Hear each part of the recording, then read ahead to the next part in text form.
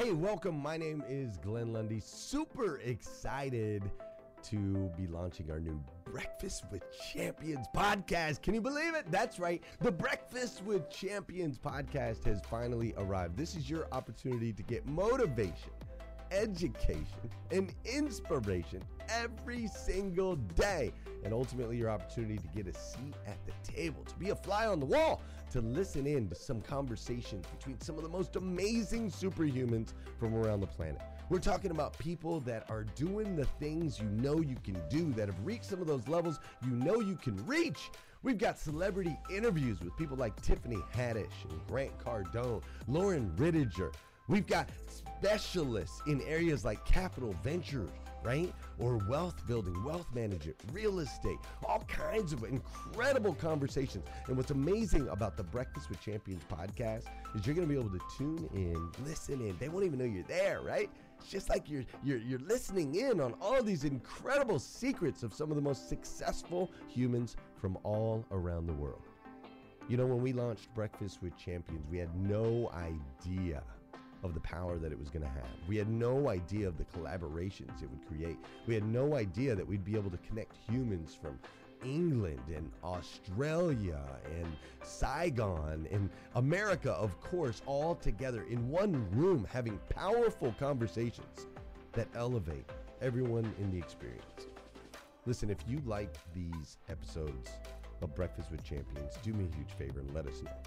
We would greatly appreciate it. We pour into this. You're going to get 5 to 6 hours of content every single day, Monday through Friday, 5 days a week. You can keep coming back.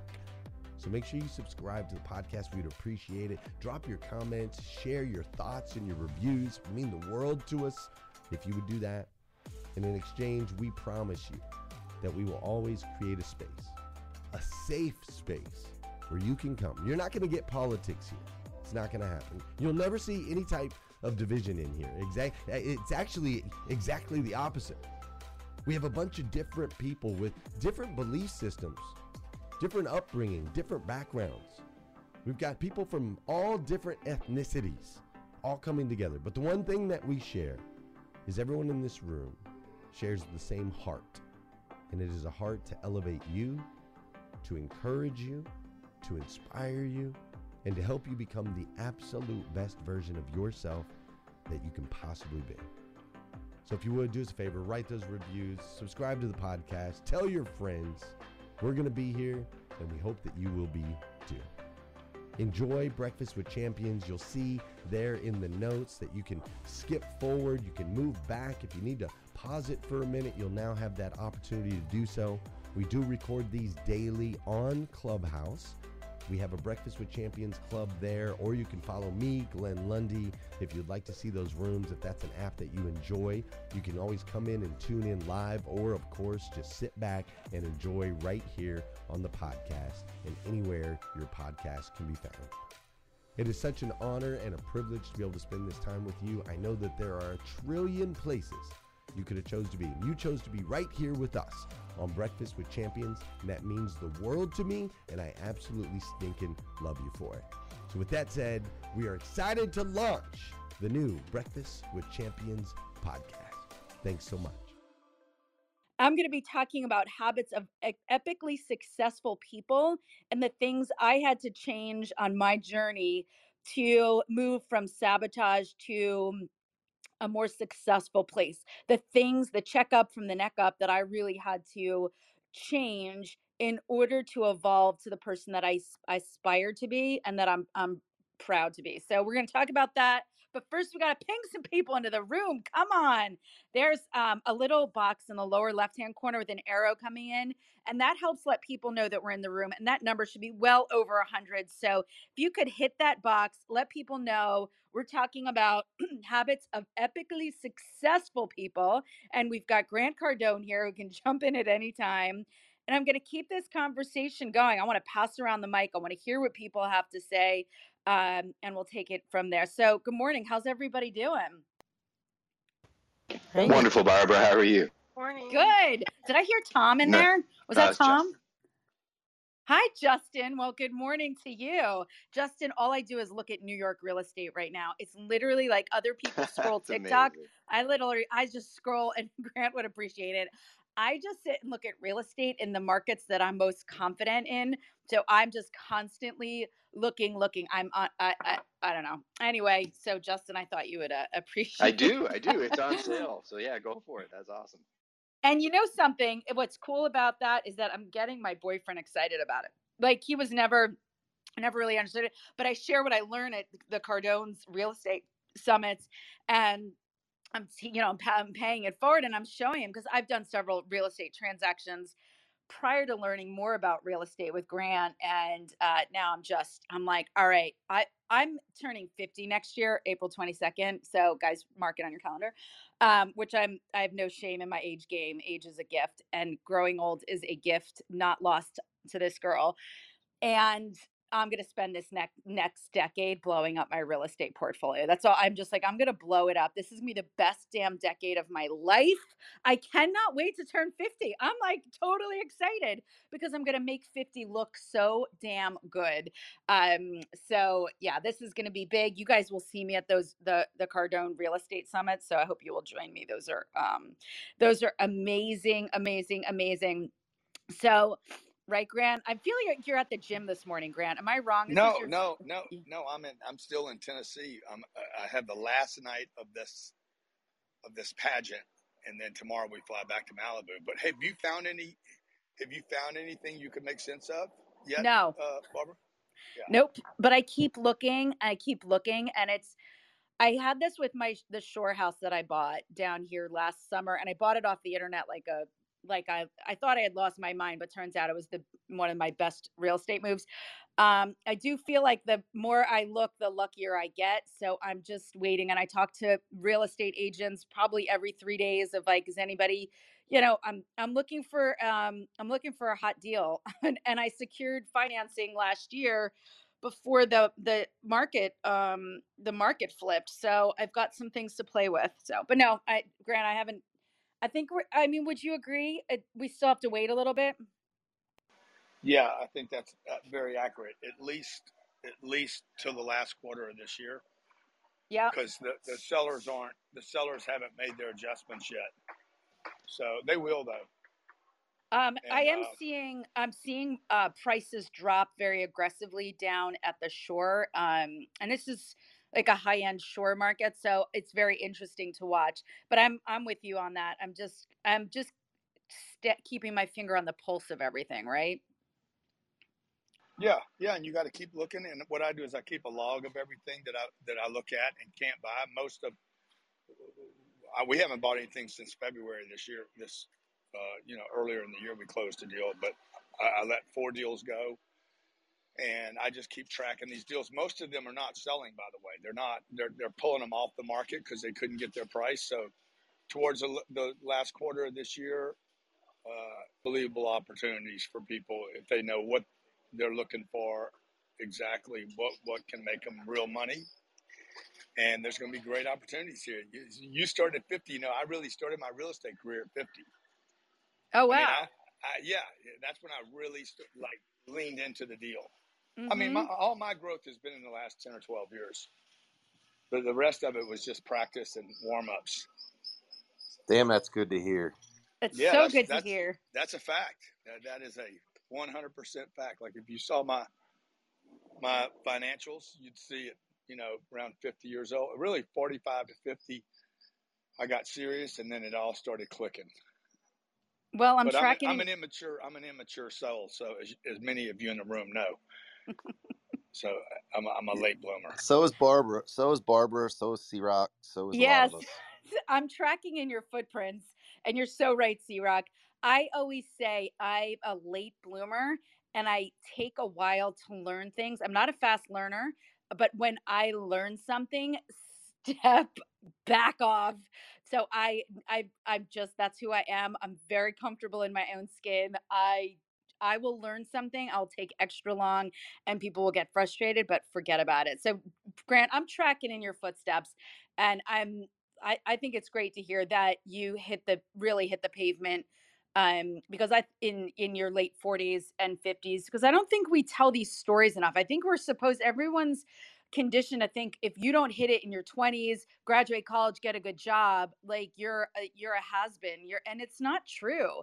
Like everything you're learning in those decades, your 20s, 30s, even in your 40s, sets you up for really making better decisions in your 50s, how you allocate time, who you spend time with, where you make investments. So listen, you very few people hit it in their 20s, but follow the people that hit it on the fourth floor, the fifth floor, the sixth floor, which is, all about age. So when I say that I'm on the fourth floor going to the fifth floor, you guys are tracking with me on that.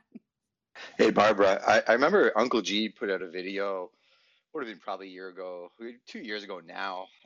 He was Hmm. sitting at a desk talking about Florida real estate, right? And I still remember watching it with my wife and my daughter, who was, I think, 6.5 at the time. And I remember saying to my wife that he was mastering the market and he was just looking at the fundamentals. I don't know if he remembers the video, but he was talking about immigration and the reasons why it made sense. And I think that's what you're doing, right? You're learning to master the markets. When the opportunities come, you're not stuck in paralysis by analysis. Information power. So I think that's such a great thing to do, right?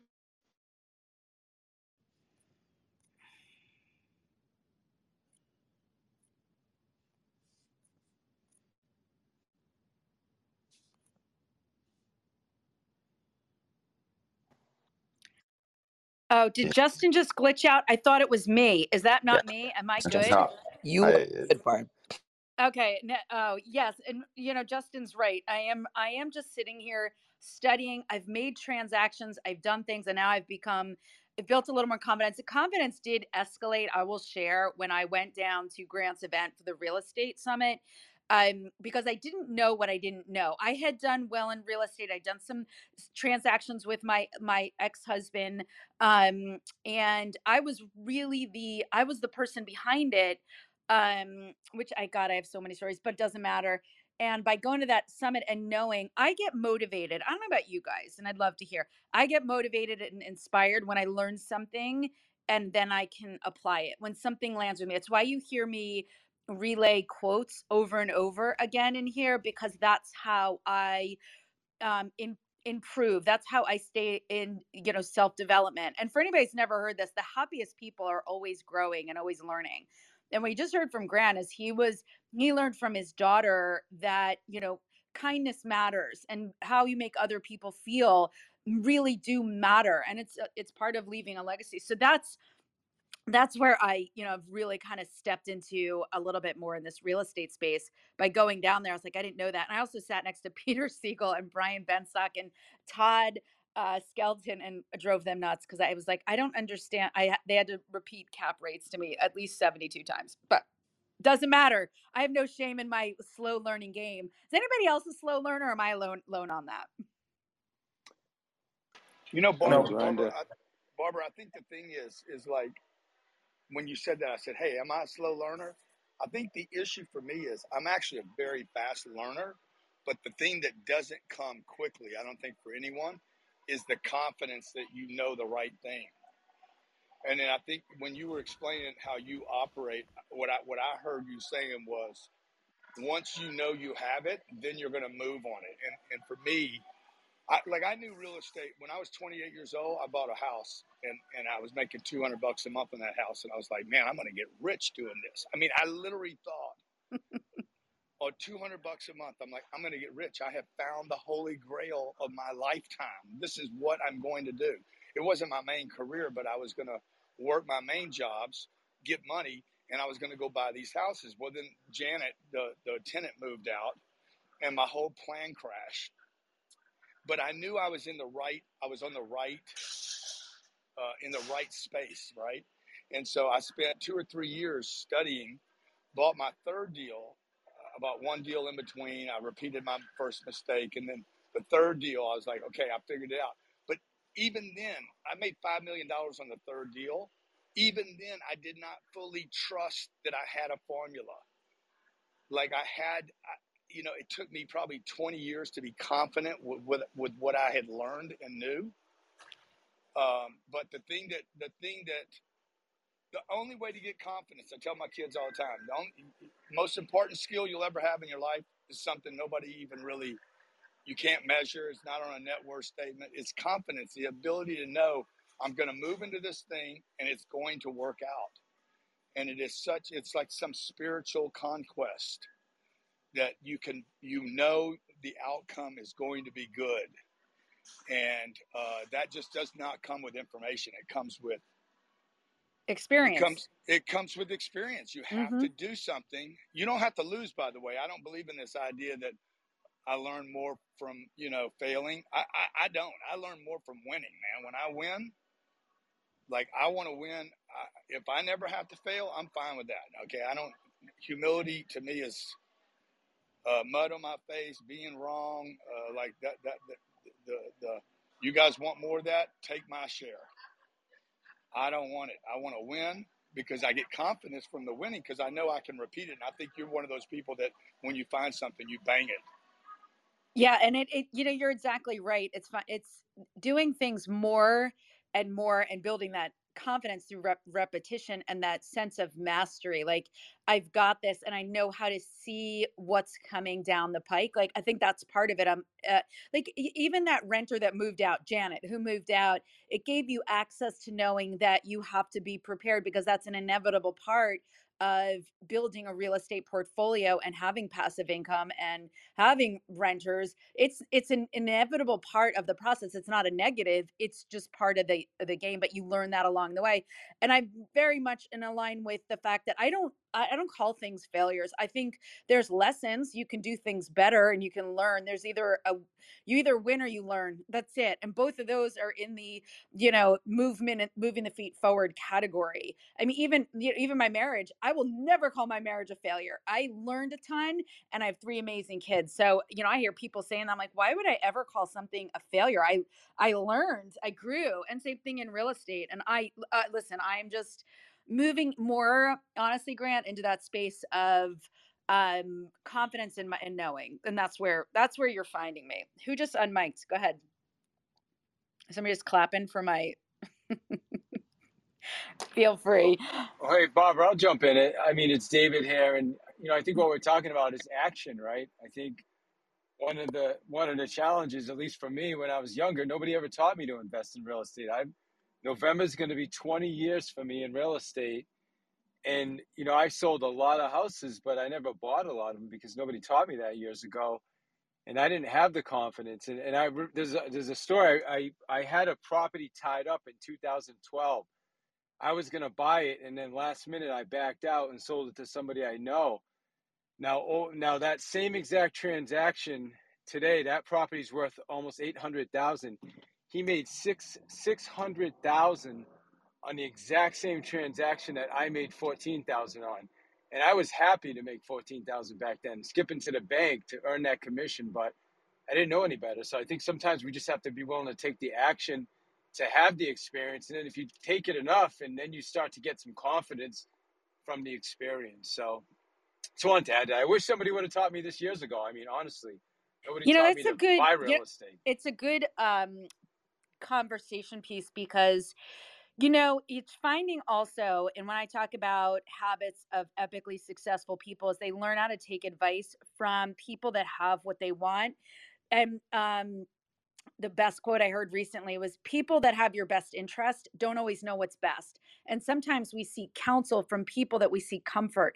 And I learned this, it's been a slow burn for me to learn this, but last year when I went in to do this real estate transaction down at the shore, sight unseen, and it was a big transaction. I'm like 3 houses off the beach, bought a house off the internet. I decided in that space, I'm like, I'm not calling anybody but the people that I trust in this space. And I picked up the phone, I called 2 people and they were like, pull the trigger. And I was like, fine, I'll pull the trigger. And I just did it. And later on, I was talking to my dad, who I seek counsel, comfort, love, all the things. My dad and I are thick as thieves. And he said, Barb, you never ran this by me. You just showed up and you had a beach house. He goes, you didn't say anything. I said, Dad, I was scared you would tell me I was crazy and I wouldn't do it. And fast forward this year, he goes, Barbara, I'm so glad you didn't call me because this was the best real estate transaction you've done so far. and which says a lot. And he goes, I would have told you you were crazy. And he goes, I'm never going to talk you out of anything ever again. But my dad's not in real estate. So, hold on. I just have to shuffle the audience for anybody that's going down. We're bringing you right back up. But that's what that was such an important lesson. My dad even owned it. He's like, I've got no business counseling. You know what you're doing. You've done this over and over again. So, David, that is something, if anybody's listening, that I would love for you to write down and understand that people um, that I don't know that want the best for you don't always know what is best. Seek counsel and advice from those who have what you want. And I think that was a huge lesson for me and took me a very long time to really conceptualize. But it is very true. Here's the other thing that as I was putting together this morning, um, this took me a lifetime to get to this is a work in progress and a masterpiece at the same time. And it's really, I know we're not supposed to curse here in Breakfast with Champions, but it's really not giving a fork what other people are saying about you, because people are going to judge you. You might as well give them something to judge you about. And this past weekend, okay, this is crazy. Okay, you guys know me. I'm that girl that used to jump fences, right? I would jump fences to swim in pools because I loved swimming growing up, and we had no pool. So I'd take my little Huffy bicycle and I would drive over to the apartment complex that had a pool. I would jump the fence when the guard wasn't looking. I would hide my towel somewhere under a thing. The worst part was the waiting for people to show up at the pool, because you can't just be the only person in the pool and the lifeguard didn't let you in. You had to let it fill up with people, but the pool opened at 10 and I wanted to swim all day. So I had to wait for people to slowly filter in so that I would look less obvious. And when I would jump the fence, I would jump into the pool and then I would swim like a little fish underwater, so that if the lifeguard did suspect that I was a fence jumper, she couldn't get me because I was always under the water. Fast forward, I swam in high school. I wasn't a great swimmer. I never really learned how to professionally do a stroke or properly, but I love to swim. Okay, fast forward last week. My good friend was doing a 1 mile open water. Hey listeners, if you enjoy listening to Breakfast with Champions, we can bet you care about your daily routine. Do you want to know the secret to the perfect routine? It's the perfect morning. Glenn has written a free ebook called The Morning 5 Simple Steps to an Extraordinary Morning. If you can transform your morning, you can transform your life. Head on over to themorning5.com to learn more about the 5 ways you can change the way you start your day. Swim in the ocean out and back, a lifeguard swim, and she was doing it on behalf of her father, who died of colon cancer on that Saturday. And she was raising money for colon cancer, and her dad, and I'm sorry, not for colon cancer, for the Ronald McDonald House. And she couldn't swim because she was in the hospital with some major issues in and whatever. And I called her. I talked to her. I said, how you doing? She goes, I'm so upset about not being able to swim on behalf of my father on his 3-year anniversary. And I said, I'll do the swim for you. She goes, Barb, it's an open water ocean swim. It's like a lifeguard swim. I said, well, there'll be guards around. I'm like, let me do it. She goes, all right. Called the race director. This is 2 days before the event. And Steph goes, Barb's doing the swim for me. She was like, well, does Barb know how to swim? She says, Barb knows how to swim. Okay, Barb, your favorite Barbara in the red dress, shows up in her little red bathing suit. And this is not a swimsuit, okay? This is a bathing suit. It's like a cute little schmata, because that's what I have. I don't have Speedos. I don't have like fancy swimsuits because I don't swim. I bounce around in the bay and the ocean. I show up, everybody's in Speedos. All the girls have they have markers, Sharpies on the back that say, eat my bubbles. Somebody had written on each other's back, eat my bubbles. And there's little fish. And I'm sitting there going, I will definitely be eating your bubbles. So I already look like a fish out of water, pun intended. My kids are all there. They're like, are you sure you can do this, Mom? I'm like, I am not afraid. If I don't like it, I will turn around and come back, or I'll flag down one of the guards on the boards. And there's also like jet skis in the water. I'm like, I would rather I would rather try than fail to try. I would rather just try and see what I can do. I'm like, listen, I'm doing this in the name of, in her father's name, who did not survive colon cancer. I am a colon cancer survivor.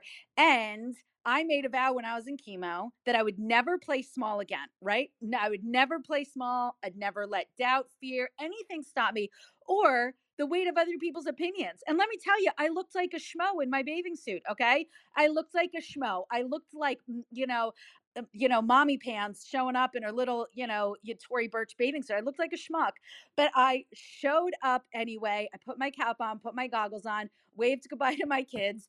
The gun goes off. Okay. The gun goes off. I get it. I run into the water with all the other lifeguards and professional swimmers, and Babs in the red bathing suit, and my timing chip falls off. So now I'm trying to get my timing chip back on my ankle. I cannot do it. And I'm now dead last. The race hasn't even started, and I'm just last. I'm like, well, there's nothing I can do. I can't figure out how to get this thing back on my ankle. I stuff it down my bathing suit.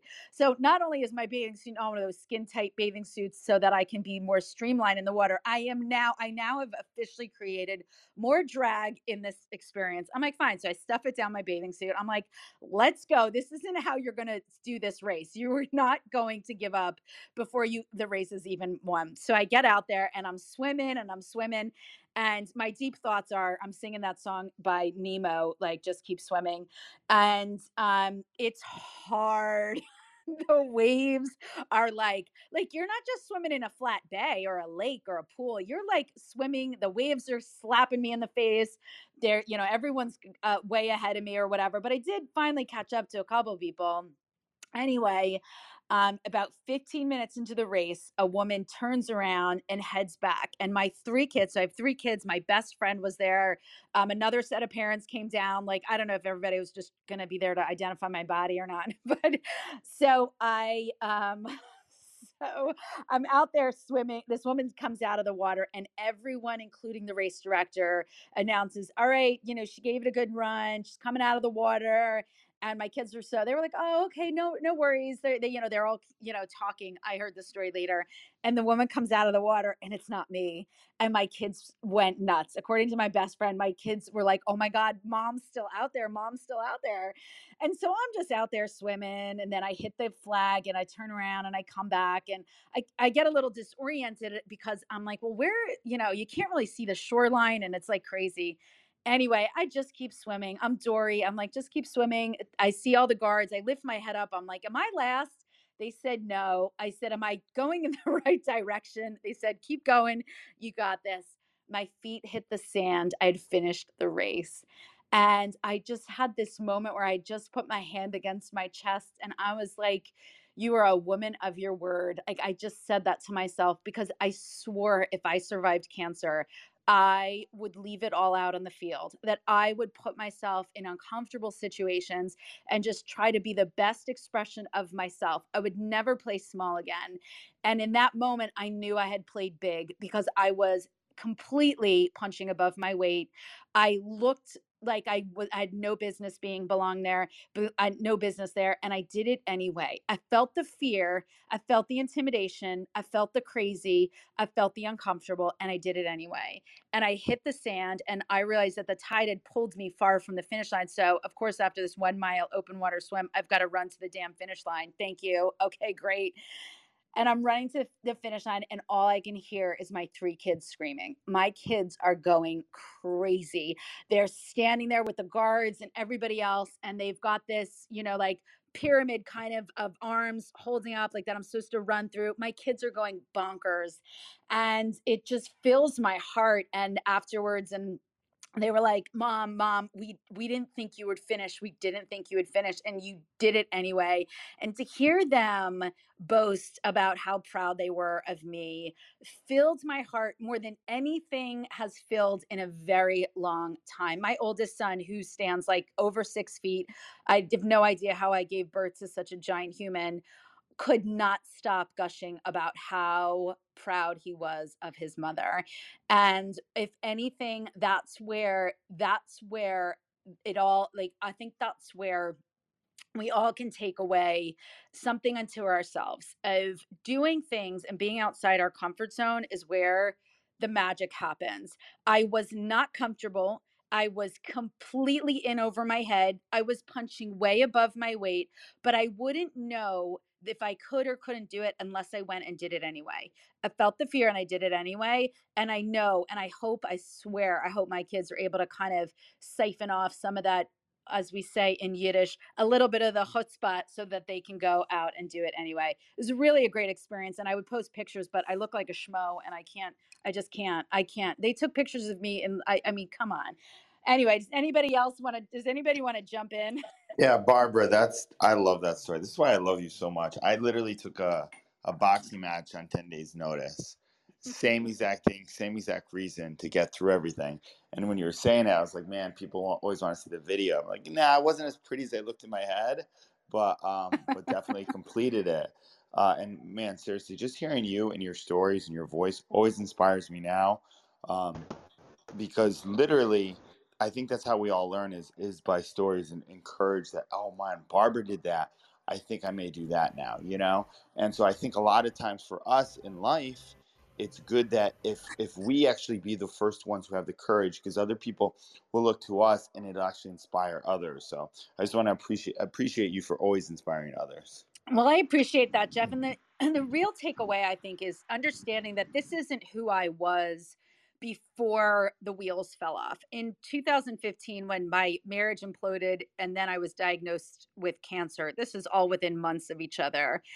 I thought I was going to have a breakdown, but it really led me to the best breakthrough of my life. I really am a different person now, and can share with you that it's not to wait till you're confronted with your own mortality to take those risks and try something new and get uncomfortable. Because when I really was not doing well in my treatments, I realized that I was the one talking myself out of every opportunity, that I was the one playing small because I chose to play small. I was the one who cared more about what other people thought than anything else. And I was so concerned with the weight of other people's opinions that I literally conformed to how I dressed, did my hair, drove a car. Like, everything I did was in an accordance with some, I don't know, so some societal friggin', I don't know, construct that was a man-made, and it was limiting me from really expressing myself at a higher level. And when I made that pact, I will never play small. I will never let the voices of fear or self-doubt or the weight of other people's opinions stop me from doing things that fill my cup. It changed the trajectory of my life. And that is what this weekend was, is me saying to myself, I am completely in over my head. I am completely uncomfortable. I look like a fool, and I don't give a fork anymore. I survived cancer so that I could taste all the fruits of life, and really enjoying the smorgasbord of life is getting uncomfortable, getting out of your comfort zone. And that's what I validated. And every time you do something like that, and this is for everyone. This isn't about me. This is about reminding you that when you do something that makes you a little uncomfortable, and you are able to swipe left on that negative self-talk and get a little uncomfortable, you prove to yourself that you are a person of your word, you are a person of action, and you are a person of massive potential. That you have to go into those spaces of like, oh my God, it would be easier. And let me tell you something. I had to show up late for a very cool beach party so I could do this event because it was at night. Doing what's right and doing what's easy very rarely are on the same track. It would have been easier for me to go to the party and throw down 72 hamburgers. But instead, I showed up at this event. I looked like a schmo. So I confronted that fear of what other people were thinking, and I did not care. And the takeaway was so empowering. And that's why I share these stories on Clubhouse, is not to impress anyone. I'm not here to impress anybody. I'm here to impress upon everyone that you have more in your tank, and you do not need to wait until you're confronted with your own mortality. Okay, who's that? Who wants to jump in? I'd like to jump in. I wanted to ask you a question, Barbara, about something you said to Grant. Yeah. So, like, I heard you mention before your story, like, about, someone made off with your money. And that was Madoff. Bernie Madoff. I know. I was trying not to say that. Bernie Madoff with my money, yes. Right. So like when you said to Grant about like, you know, you see that as a learning, like what did you have to say with your money? Because that was huge in knowing like what you had that money for. Like where did you have that confidence to get back into like real estate investing? Like what decision? Because I know that was pre the cancer, right? Like when you had to make that Yes. decision to get out there. What did you tell yourself? You know, when I lost, and listen, I continue to sometimes put my money in people that really disappoint me. And I learn, and staying bitter, angry, or resentful is drinking the poison and expecting the other person to die. You are not meant to experience this lifetime in some sort of perfect experience. You are going to make mistakes, and sometimes people are going to take advantage of you, people are going to disappoint you, and you're going to make the best decision based on that state of consciousness and the information that you have. You are going to make your very best educated decision. You don't make decisions because you're like, I'm going to make a bad decision today about spending my money and investing here or there. You're going to make these investments based on your your highest state of consciousness, your knowingness, and you're going to do your best due diligence. But hold on. Hey Migs, don't leave yet, sweetheart. I got to talk to you. Sorry. Miss America's here. That's my daughter. And so health. I can only see your name, Health, right now. Shantae, yes, I knew that. I knew that. I just didn't want to mess up. Shantae, I just think it's really important that I think that's the big problem that we have in our society is that we project all this glamour and this perfectness out on social media when there's so much grit behind that. There's so many like missteps and frustrations and disappointments, and it's part of the journey. So listen, if you're playing and it doesn't, you swing and you miss, it means that you're still up to bat. You're still up to bat. You're still in the game.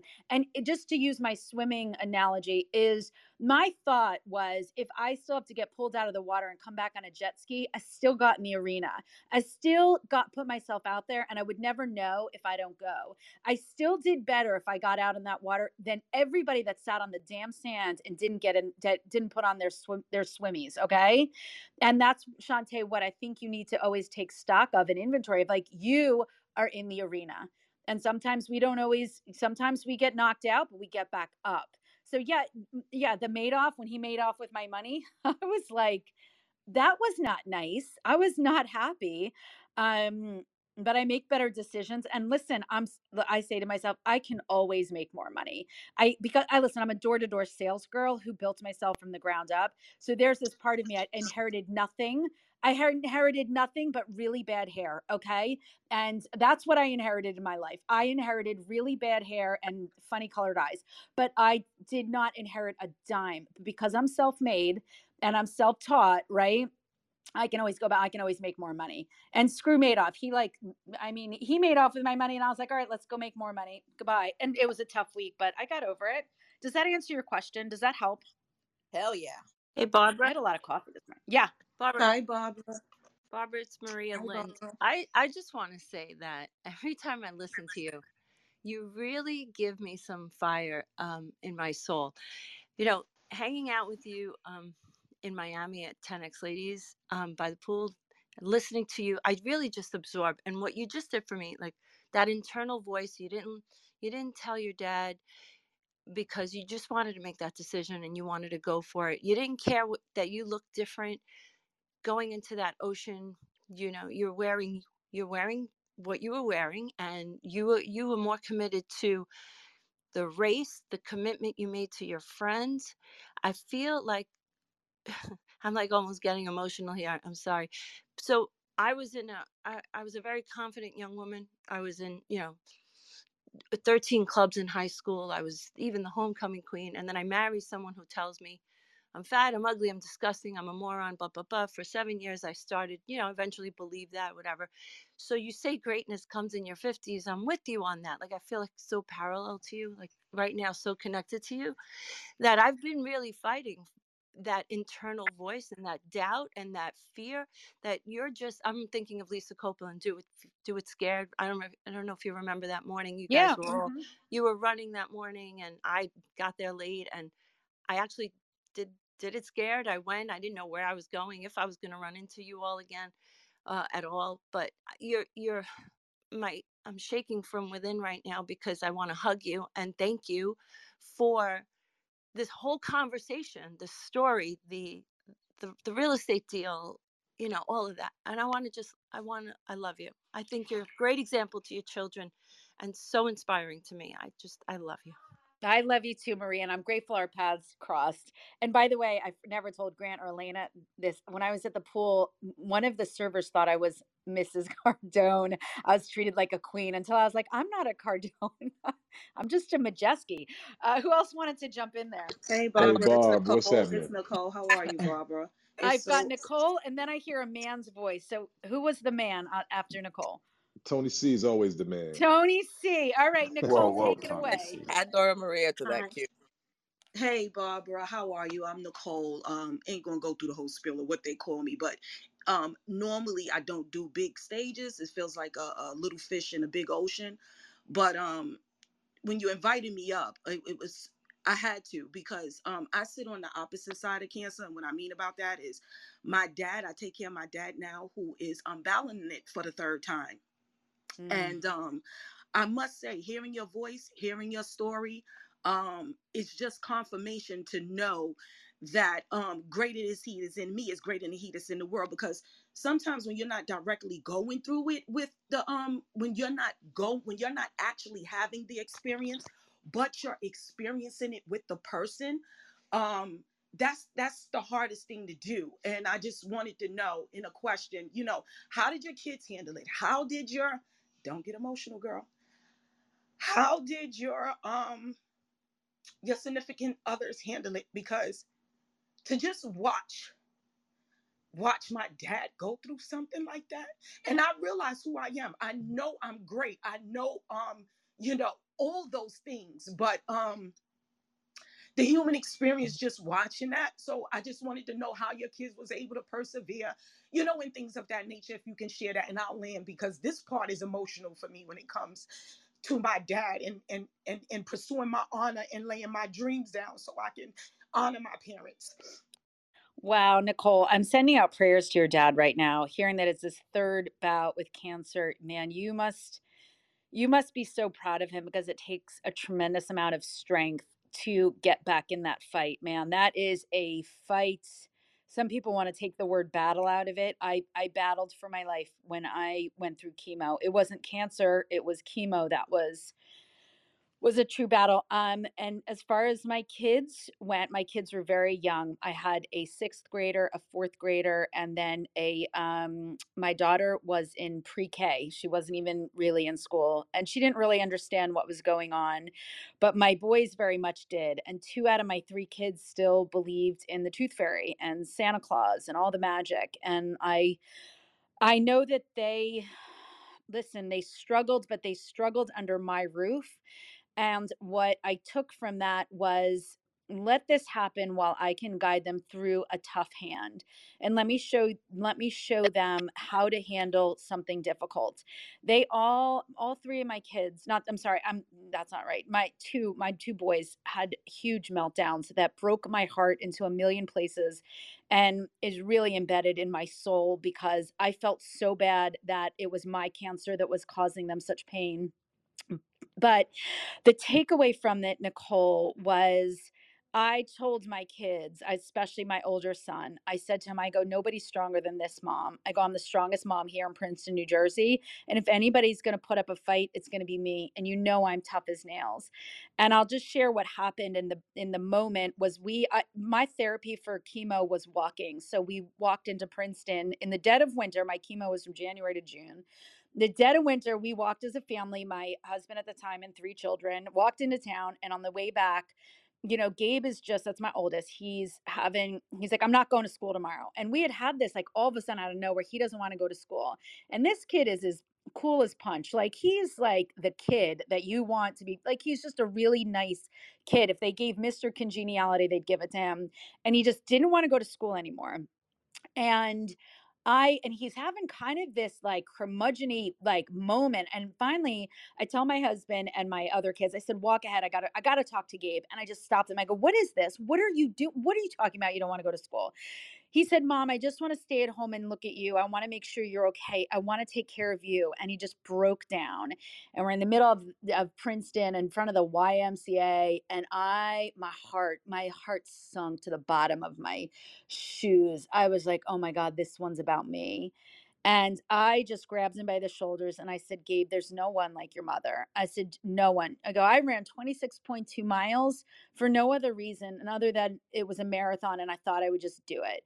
I told him of all the things that I had done and that I was like really like I was like just really proud of that made me a little tougher. I said I did this and I did that. I said, do you know any other mother that really does that and battled cancer? And he said, no. I said, if anyone's going to survive, anyone's going to make it, it's going to be me because I said this. I said I'm the strongest mom here in Princeton, New Jersey, and I am going to put up the biggest fight. And I'm a pain in the ass, and I'm going to win because I'm a winner. Fast forward, Nicole. A year later, we transfer Gabe to a private school. We have to do an intake interview, and they read on that I had battled cancer the year before, and it was a difficult time.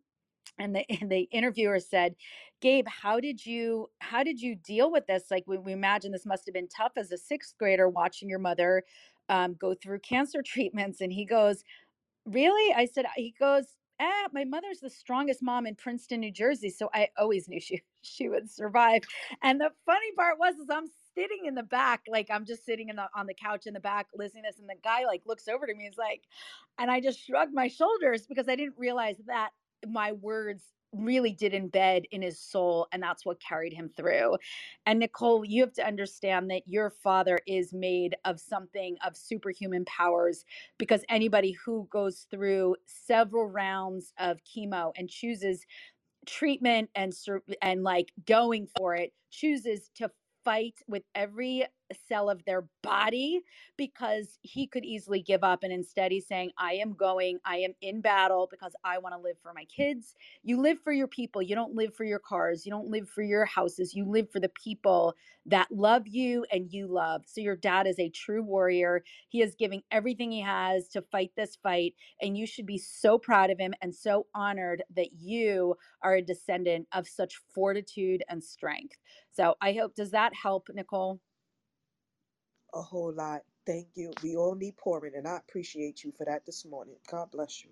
God bless you, Nicole. And we're all saying prayers, guys. Let's unmic and say we're, and amen to you and your dad. God bless you. And Prayer.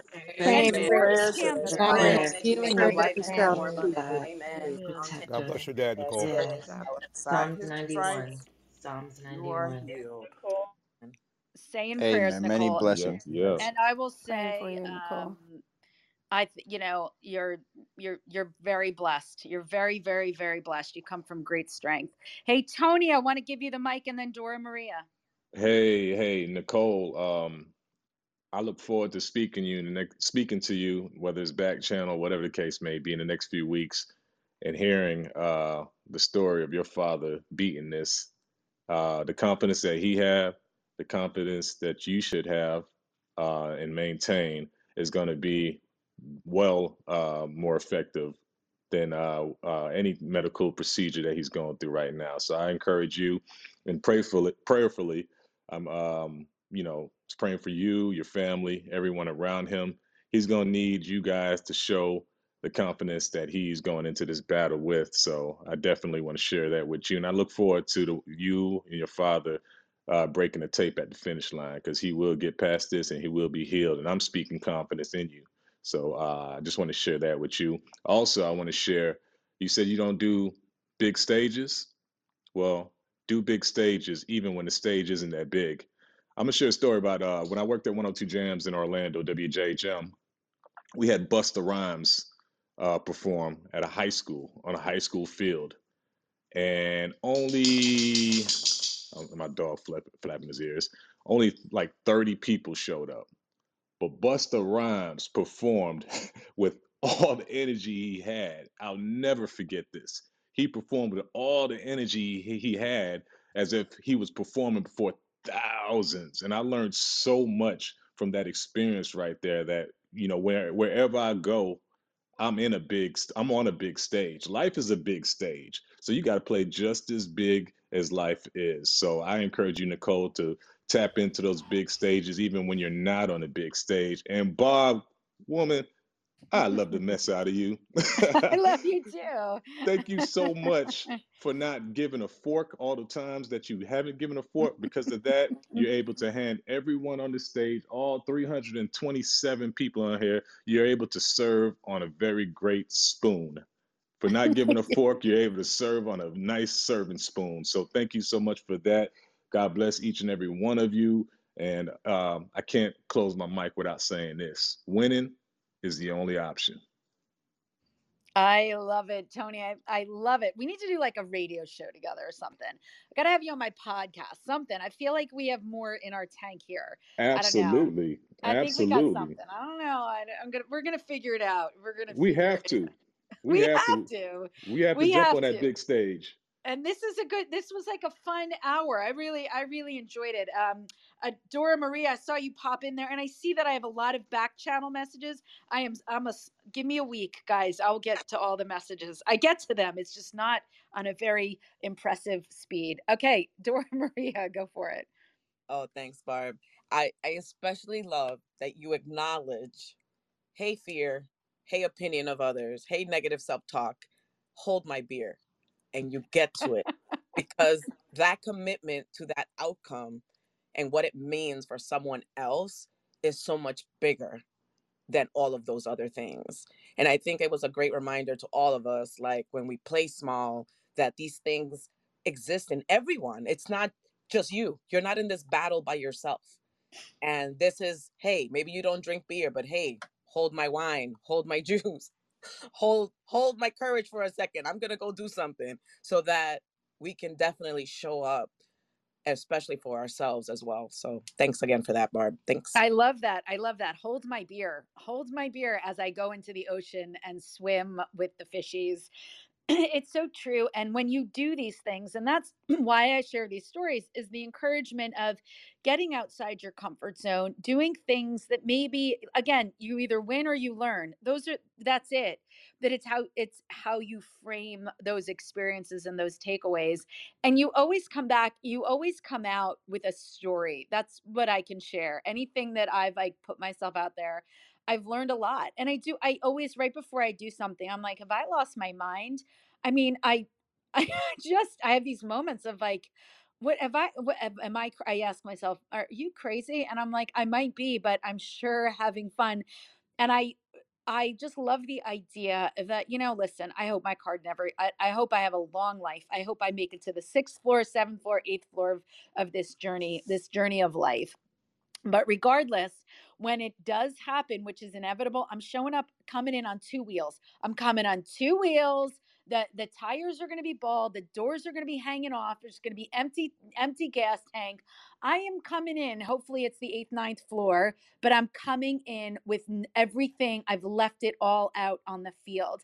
And that is a decision that we have full jurisdiction over in how we navigate our life. And sometimes we need this checkup from the neck up because we are holding ourselves back and we care too much about what other people think. And here's what I've also learned. People aren't really thinking about you. They're thinking about themselves. And what they do judge you on is a reflection of their own internal dialogue. You also have no jurisdiction of the way people perceive you. They're going to perceive you the way that they want, no matter what. Like no good deed goes unpunished. Like everyone, like, look, there's probably somebody judging me negatively right now. And I'm like, listen, I'm just sharing because I care and I'm not looking to impress anyone, but impress upon everyone that there's more in your tank. Hold on 1 second. Miss America, I need 3 minutes. I swear. My daughter's giving me the hand wave and I'm like, oh no, we have a conversation to have. And it's just so important that, you stop caring, or listen, we're never going to stop caring about what other people think. That is just that people, we care, we want approval, we want acceptance, we want to fit in. It's the human experience, but really modulating that into a safer space of, leading with good intention. Check your intention at the door. What am I doing? What am I saying? How am I conducting myself? And although I didn't get to all of my top habits epically successful people, I want to land with this in the space of caring what other people say, is that, or what they think. Highly successful people burn very few bridges.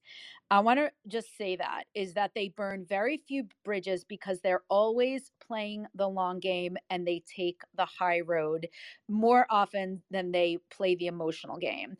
They burn very few bridges, they play the long game, and they take the high road.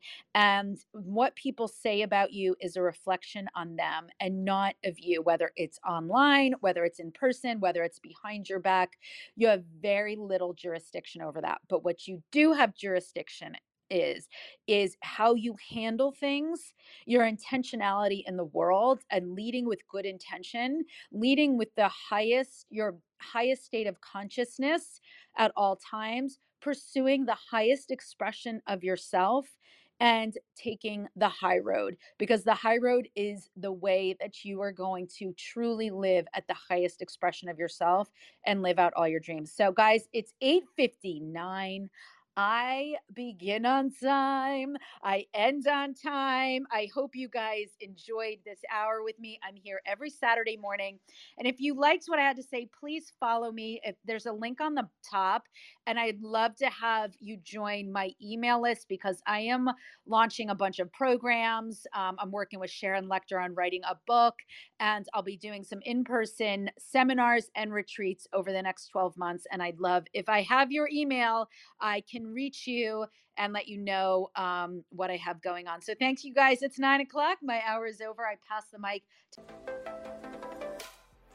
Thank you for joining us on Breakfast with Champions. If you want to catch the live version, you can follow us on Clubhouse and listen from 5 a.m. to 11 a.m. Eastern Time, Monday through Friday, Saturdays 6 to noon, and Sundays with our 111 Sunday service. Make sure you're keeping up with Breakfast with Champions and getting yourself a seat at the table.